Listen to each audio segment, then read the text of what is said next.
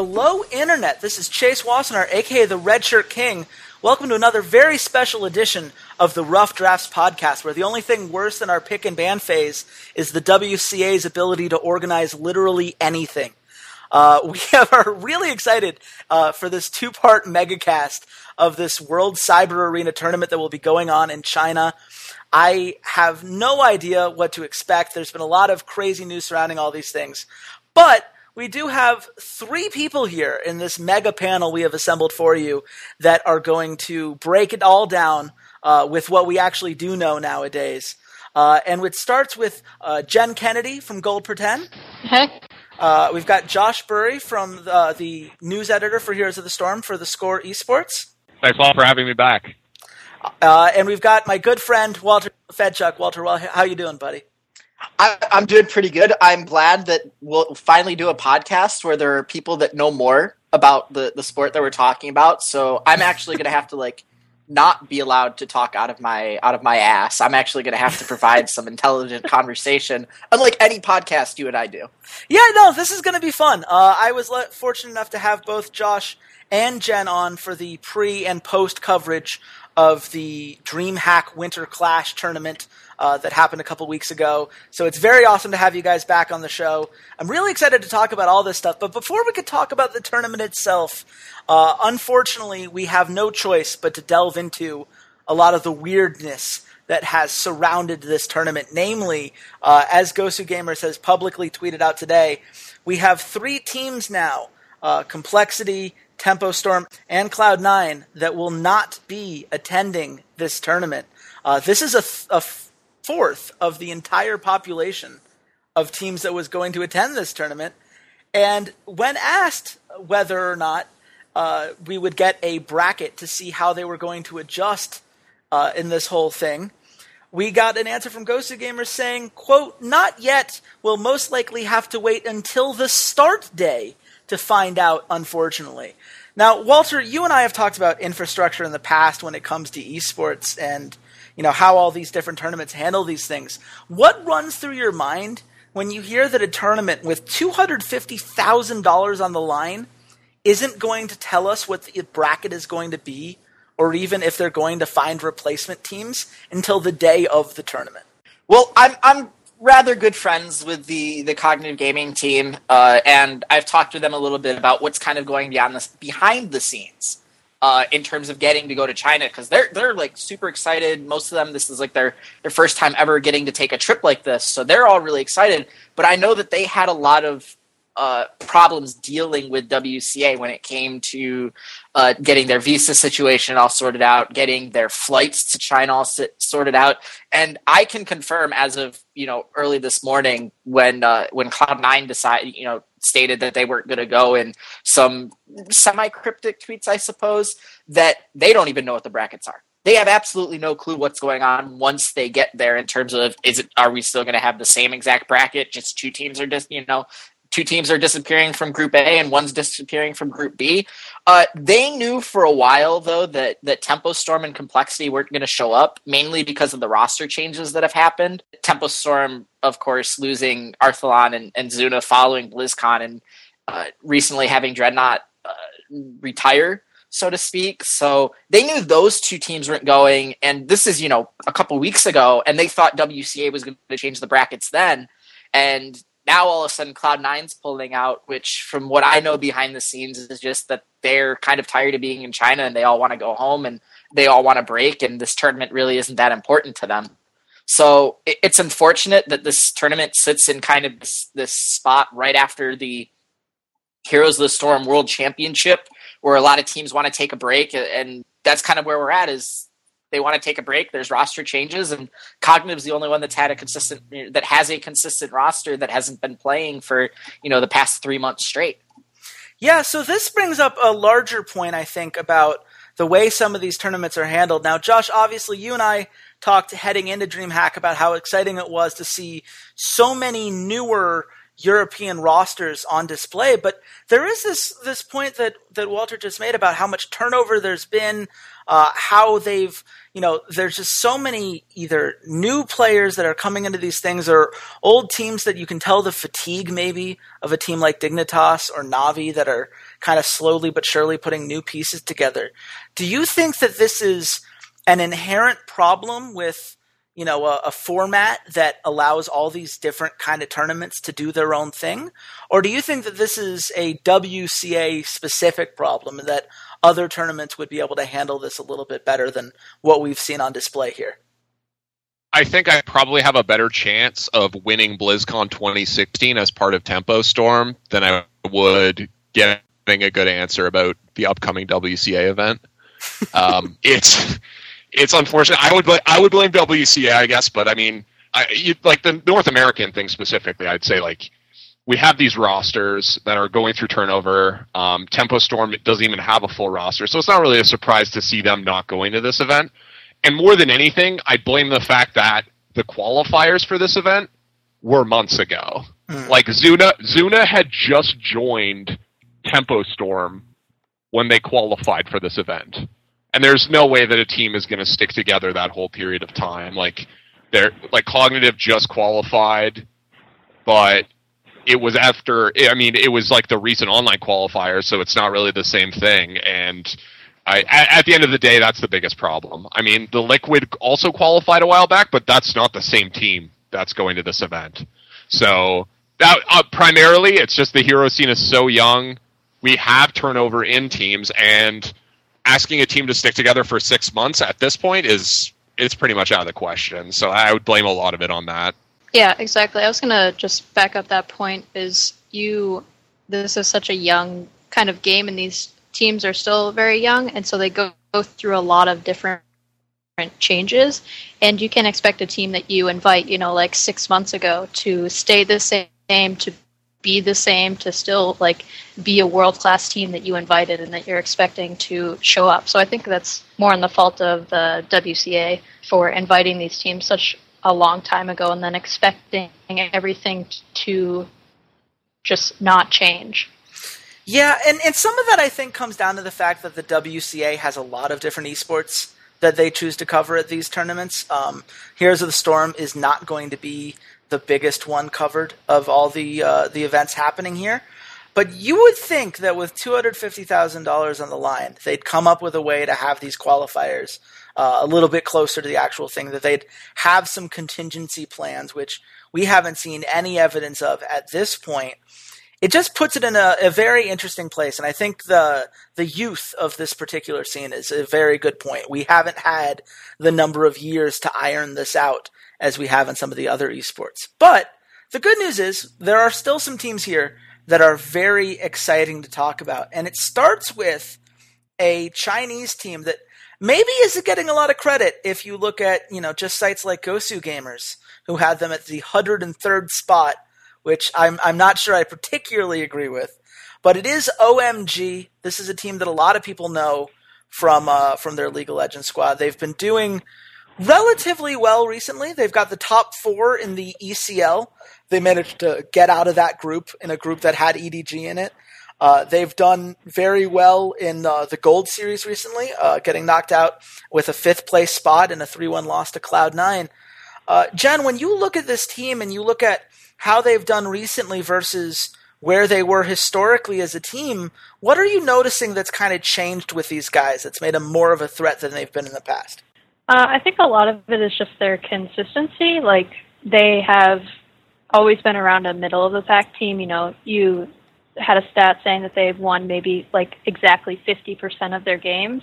And I think the biggest thing for them to become a kind of top-tier team is just to continue to beat the teams below them. They had to beat Braveheart in the first round of the Gold League playoffs, and so they have to continue to beat the teams below them, like Braveheart, like an AHQ, like a YL, or things like that. But they have to just continue to beat the teams below them and then look towards the teams above them, because I don't see them right now beating any of the top Chinese teams. They lost 3-0 to EDG, and there's a good reason for that. And so I think they just need to kind of look at the teams below them and see what are we doing better than them, keep doing that, and then look at the teams above them and say what are they doing differently than us.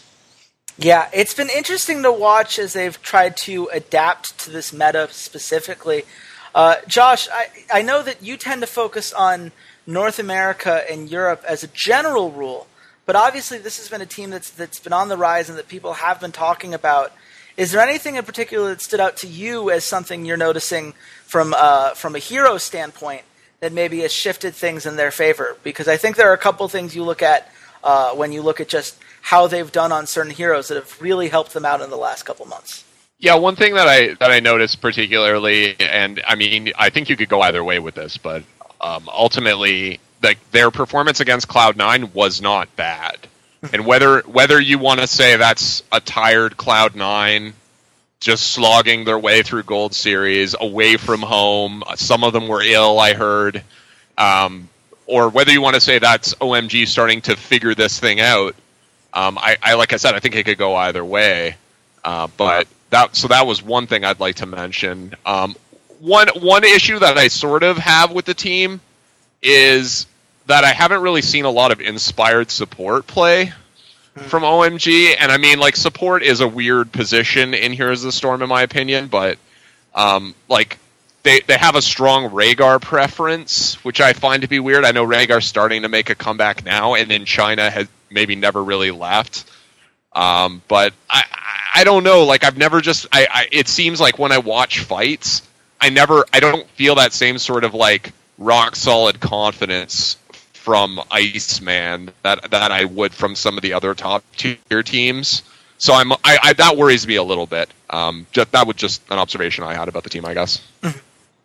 Yeah, if you talk about like support players, there are a lot of big names when it comes to supports. Like Dreadnought recently retired, Dunk Train, Bakery. A lot of people looked at the MVP Black support, but like some of the E-Star support, Tiger, like a lot of people look to them as big leaders for their teams, and I think that Iceman just doesn't bring that. Yeah, he never does anything to astound me. I think one of the things that has helped is that both 520 and this is going to be a minor rant here, but XXXXXTQ, I don't know why he needs to be named that way. Like, do we need all 5 X's? I'm not entirely sure. But the ETC becoming more of a thing and getting those mosh pits to go off for them has helped. I think it's given them a little bit of a more consistent team fight, but it does worry me in the long run.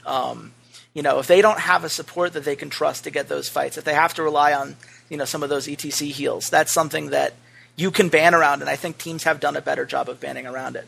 And that's actually a really good point by Jen, that we need, like, a support player in essence can set the tone for their team. And in North America recently, there's been a lot of support players that maybe aren't the greatest mechanically, but they understand positioning very well, and I worry a little bit, like I said, about Iceman in this situation. And that sort of leadership, I guess, is something that it's hard to move forward without, especially like Jen said, against some of the stronger teams. They need to consistently beat teams below them, but how do you beat E-Star with this roster? And that's something that they need to figure out. Never. Well, I didn't say that, but yeah. Yeah, it certainly does seem like there's a power gap there. Walter, I want to close with you here. Is there anything that you want to see from this OMG team? Is there anything that where you're looking at, prospective China power levels from where we've seen at BlizzCon to what we've seen in the Gold Series and ECL? Do you think that this is a team that maybe is better than people would expect just because they're in a region that's maybe more powerful than people would know from what they saw at BlizzCon? Or do you think that this is a team that could be exposed with some harsher international competition here? So my thing here is I think they're going to make it out of groups, considering the bracket. They take the top 4 teams out of each group, and oh look, Group A only has 4 teams participating in it right now. But But that being said, you guys have made like a really, really good point about saying they're just a very middle of the road Chinese team. Jen brought up, like the 50% win ratio. They've had some inspired play against Cloud9 in the Gold Series, and uninspired play against top Chinese teams like eStar. So I think for this tournament, what I want to see from them as an international fan is, okay, Cloud9 went and participated in this tournament, and they got fourth. I believe third or fourth. Fourth. So, yeah, fourth. So that gives us a little bit of idea of where international competition is, but that was only one North American team. So now adding a couple European teams and another North American team, that's kind of where I'm looking at. Where does our, third place North American team, where do our, second, 1, 2 European and, maybe fourth or fifth best European team, where do they stack up against the middle tier teams of these international regions? So that's what I'm looking forward to, is watching OMG play against G2 in particular in that group. And then when they move on into the playoff stages, hopefully they get either Cognitive or Team Liquid. So we kind of get to see how we match up in terms of not just the best teams in the world, but kind of their middle tier teams. Because every once in a while, just a certain play style can catch you off. And by being kind of a middle of the road Chinese team, they have, the Chinese meta that they play. That means they have their meta that they play, but they aren't as good at it as a team like eStar. So if we can't beat eStar, is it just that we can't beat that meta, or is it that we just can't beat eStar because they're so much better? So that's kind of what I'm looking forward to in terms of the international perspective.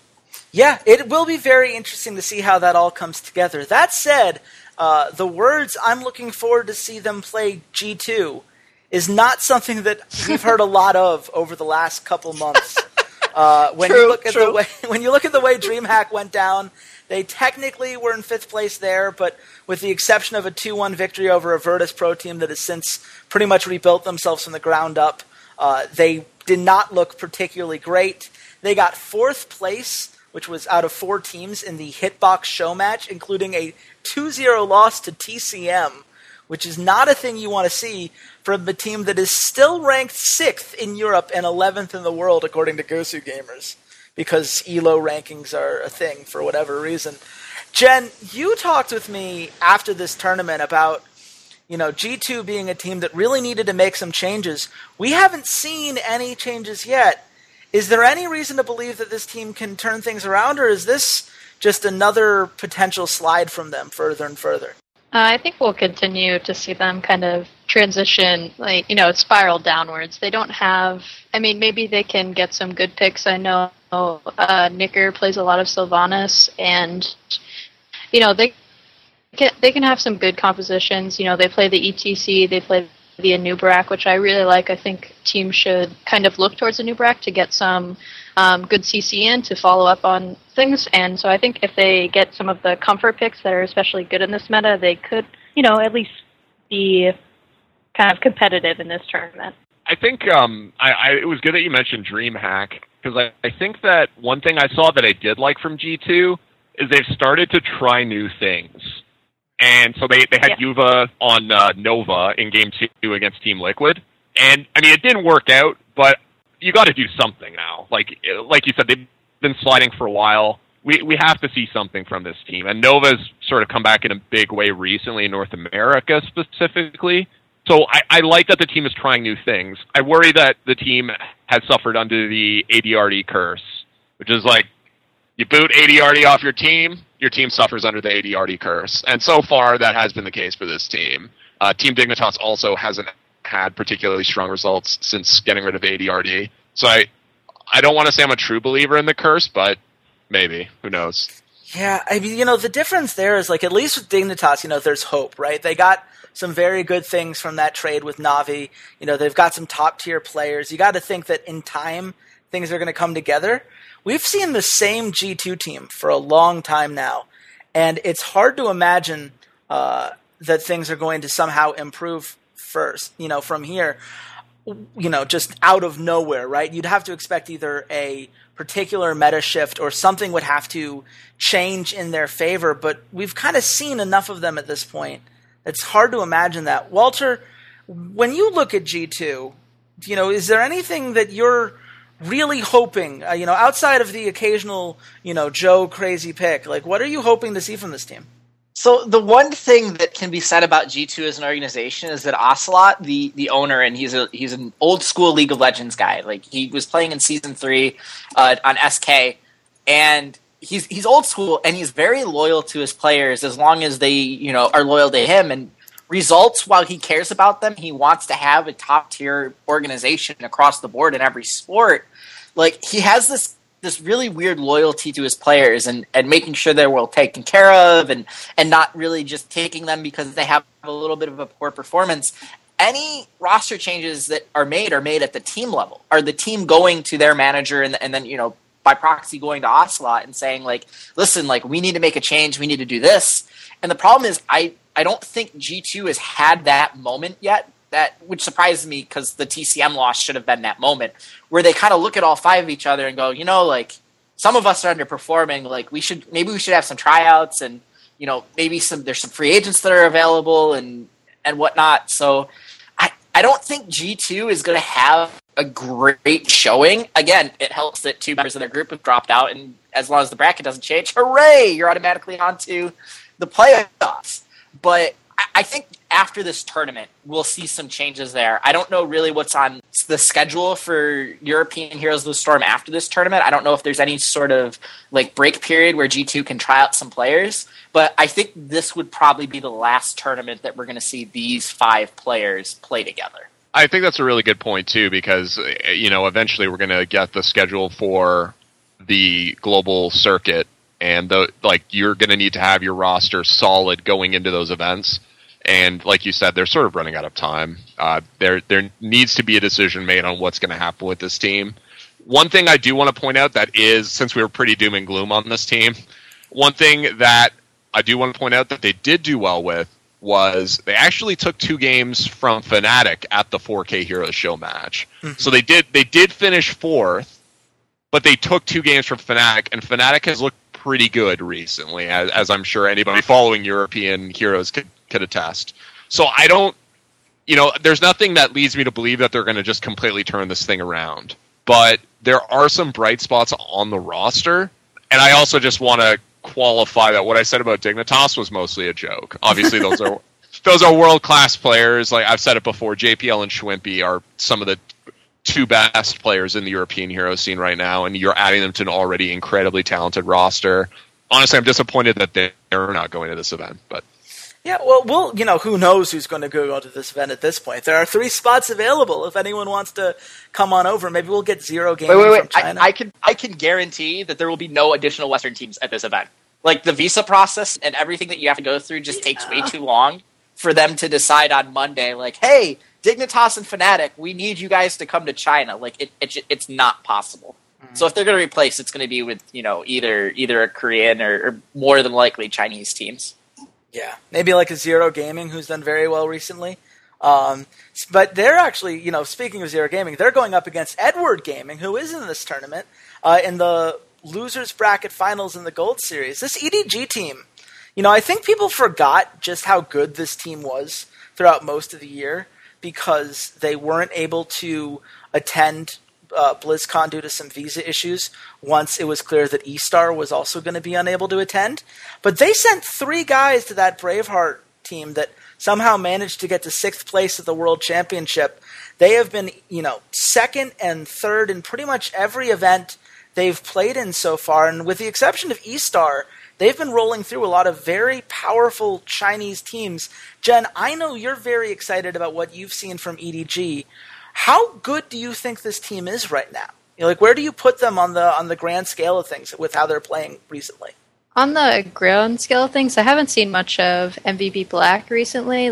Obviously, a lot of people originally talked about MVP Black being the best, the best team in the world. We saw them at the MSI MGA, just smash everyone, and then they lost to DK, so people were concerned for where they were going, but I think E-Star and EDG are definitely the 2 best teams in China, and E-Star only lost 1 series before the playoffs, and it was to EDG. EDG beat them 2-1. So I think EDG has a good chance of, just winning this entire thing. especially if they only meet E-Star in the finals, or depending on how these brackets go. I think EDG is a really great team, and I like that EDG and E-Star are two of the Chinese teams that also have a handle on kind of the European meta, as in like Europe really loves their Falstad, and so Falstad in the match between EDG and E-Star was 100% pick. So I think that's a good sign for Chinese teams coming into an international tournament and meeting teams with different metas and different champion priorities. So I am really excited about this EDG team.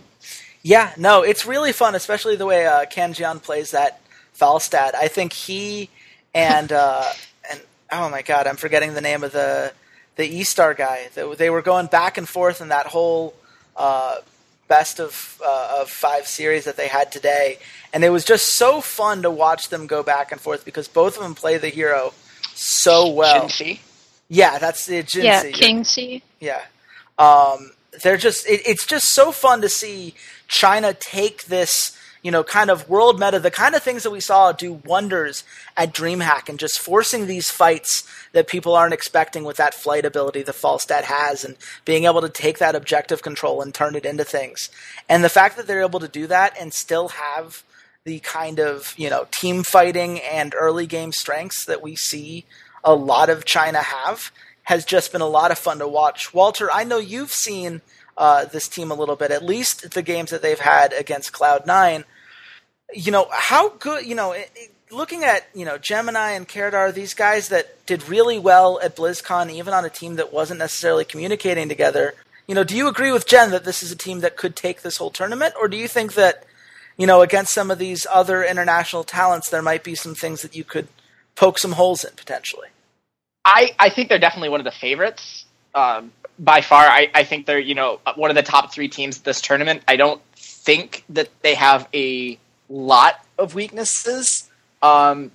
Maybe Jen saying that, adapting to the Falstad is huge, and they played it fairly well, which is great against the kind of the European meta, but you don't want to get sucked into playing other teams' styles. You want to try and, I come from regular sports and League of Legends where you're trying to force your opponents to play your style and not get sucked into the same way that they want to play. So seeing that it could be that they're preparing to play that kind of European style and play into Team Liquid's hands or G2 Esports' hands. So that's a little worrying to me, but I don't think it's a huge problem. I think the only teams they're really going to have any trouble with are MVP Black and E-Star, as E-Star has kind of given them some trouble in the Gold Cup. So they're entertaining to watch, and I was definitely extremely surprised with how well their players were able to play during BlizzCon.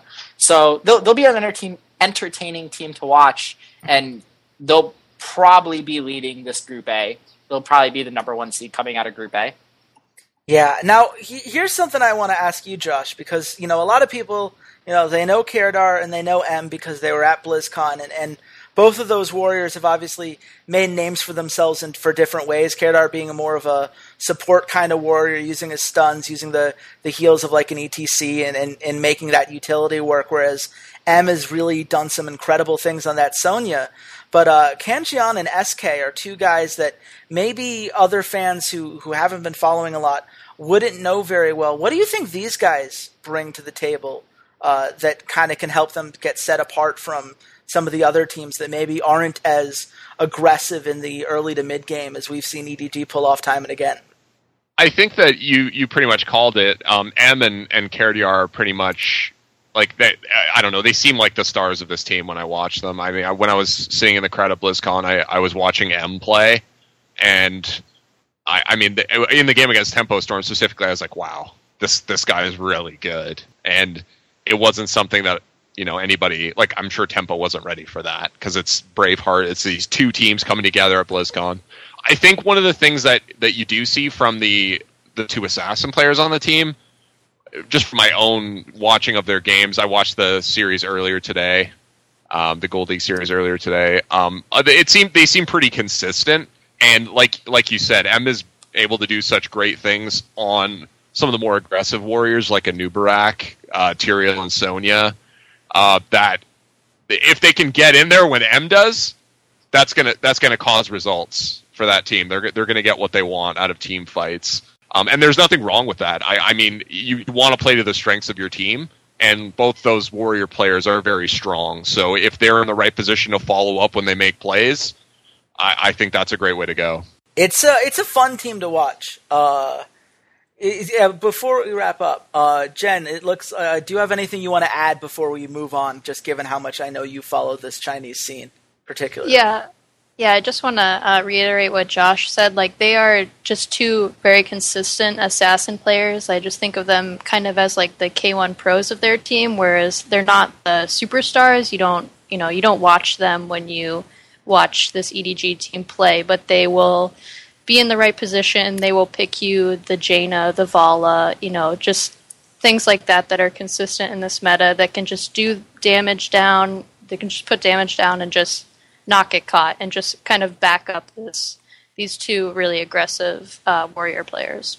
Yeah, it's a very fun team to watch. I am very excited to see if this is their chance to kind of get over the hurdle that has been E-Star for them, and to take on a team like MVP Black and really show what they're capable of. But before they can do that, they're going to have to get through Team Asia Stardust. This is formerly Team Snake Korea. Team Snake dropped their roster, and Asia Stardust was happy to pick up their old roster. It's kind of traded back and forth between these two organizations, which is kind of interesting from whatever business perspective you want to look at it. This is a team that's been very successful historically, 71% win rate as a team. 100% win rate this month, including a perfect run in the WCA wildcard qualifier where they did not drop a single game. But these games have kind of been against lesser-known teams. It hasn't been... we haven't really seen a lot of high-quality matches from them since their third-place finish in the Super League that left them staring on the outside as Team DK would eventually go on to go for BlizzCon. And now you have TSST, their former tank is now retired. You've got Gionga moving up. Josh, when you look at this team and some of these changes, do you think that, this time off is going to be something that, helps them kind of refresh? Or do you think that this is potentially a team that's going to be a little bit out of practice and might need a couple games to warm up and be the guys that we've seen them be in the past? I have to admit that as a general rule, I feel that time off in Heroes of the Storm is almost uniformly bad. I would say that there are some circumstances where, like for example, Cloud9 coming back from China, they're going to need some time off. And I don't think that's going to dramatically impact their play. It might be worse if they didn't take it. But for the most part, from when I've seen teams go on extended breaks and get back into competition, a lot of the time, taking time off from playing often also means taking time off from looking at replays. It means taking time off from scrimming. And if you're behind on not only what you want to do in a game, but what your opponents are likely to do, it's difficult. Now, having said that, I think there's a lot of talent on this team, and there's going to be an opportunity, depending on what happens with groups, there's going to be an opportunity for them to get up to speed. It all depends on how quickly that happens, I think. Mm-hmm. And certainly there are some guys that I think really stand out. You talked before, Josh, about how important it is to have a high-quality support on your team. Kinu, their captain, has just been such an amazing Uther and a great Brightwing. He's done so much to kind of help get this team ready. They have Kong who can, do a whole bunch of different specialist things. Mongdi has been a very consistently strong Jaina.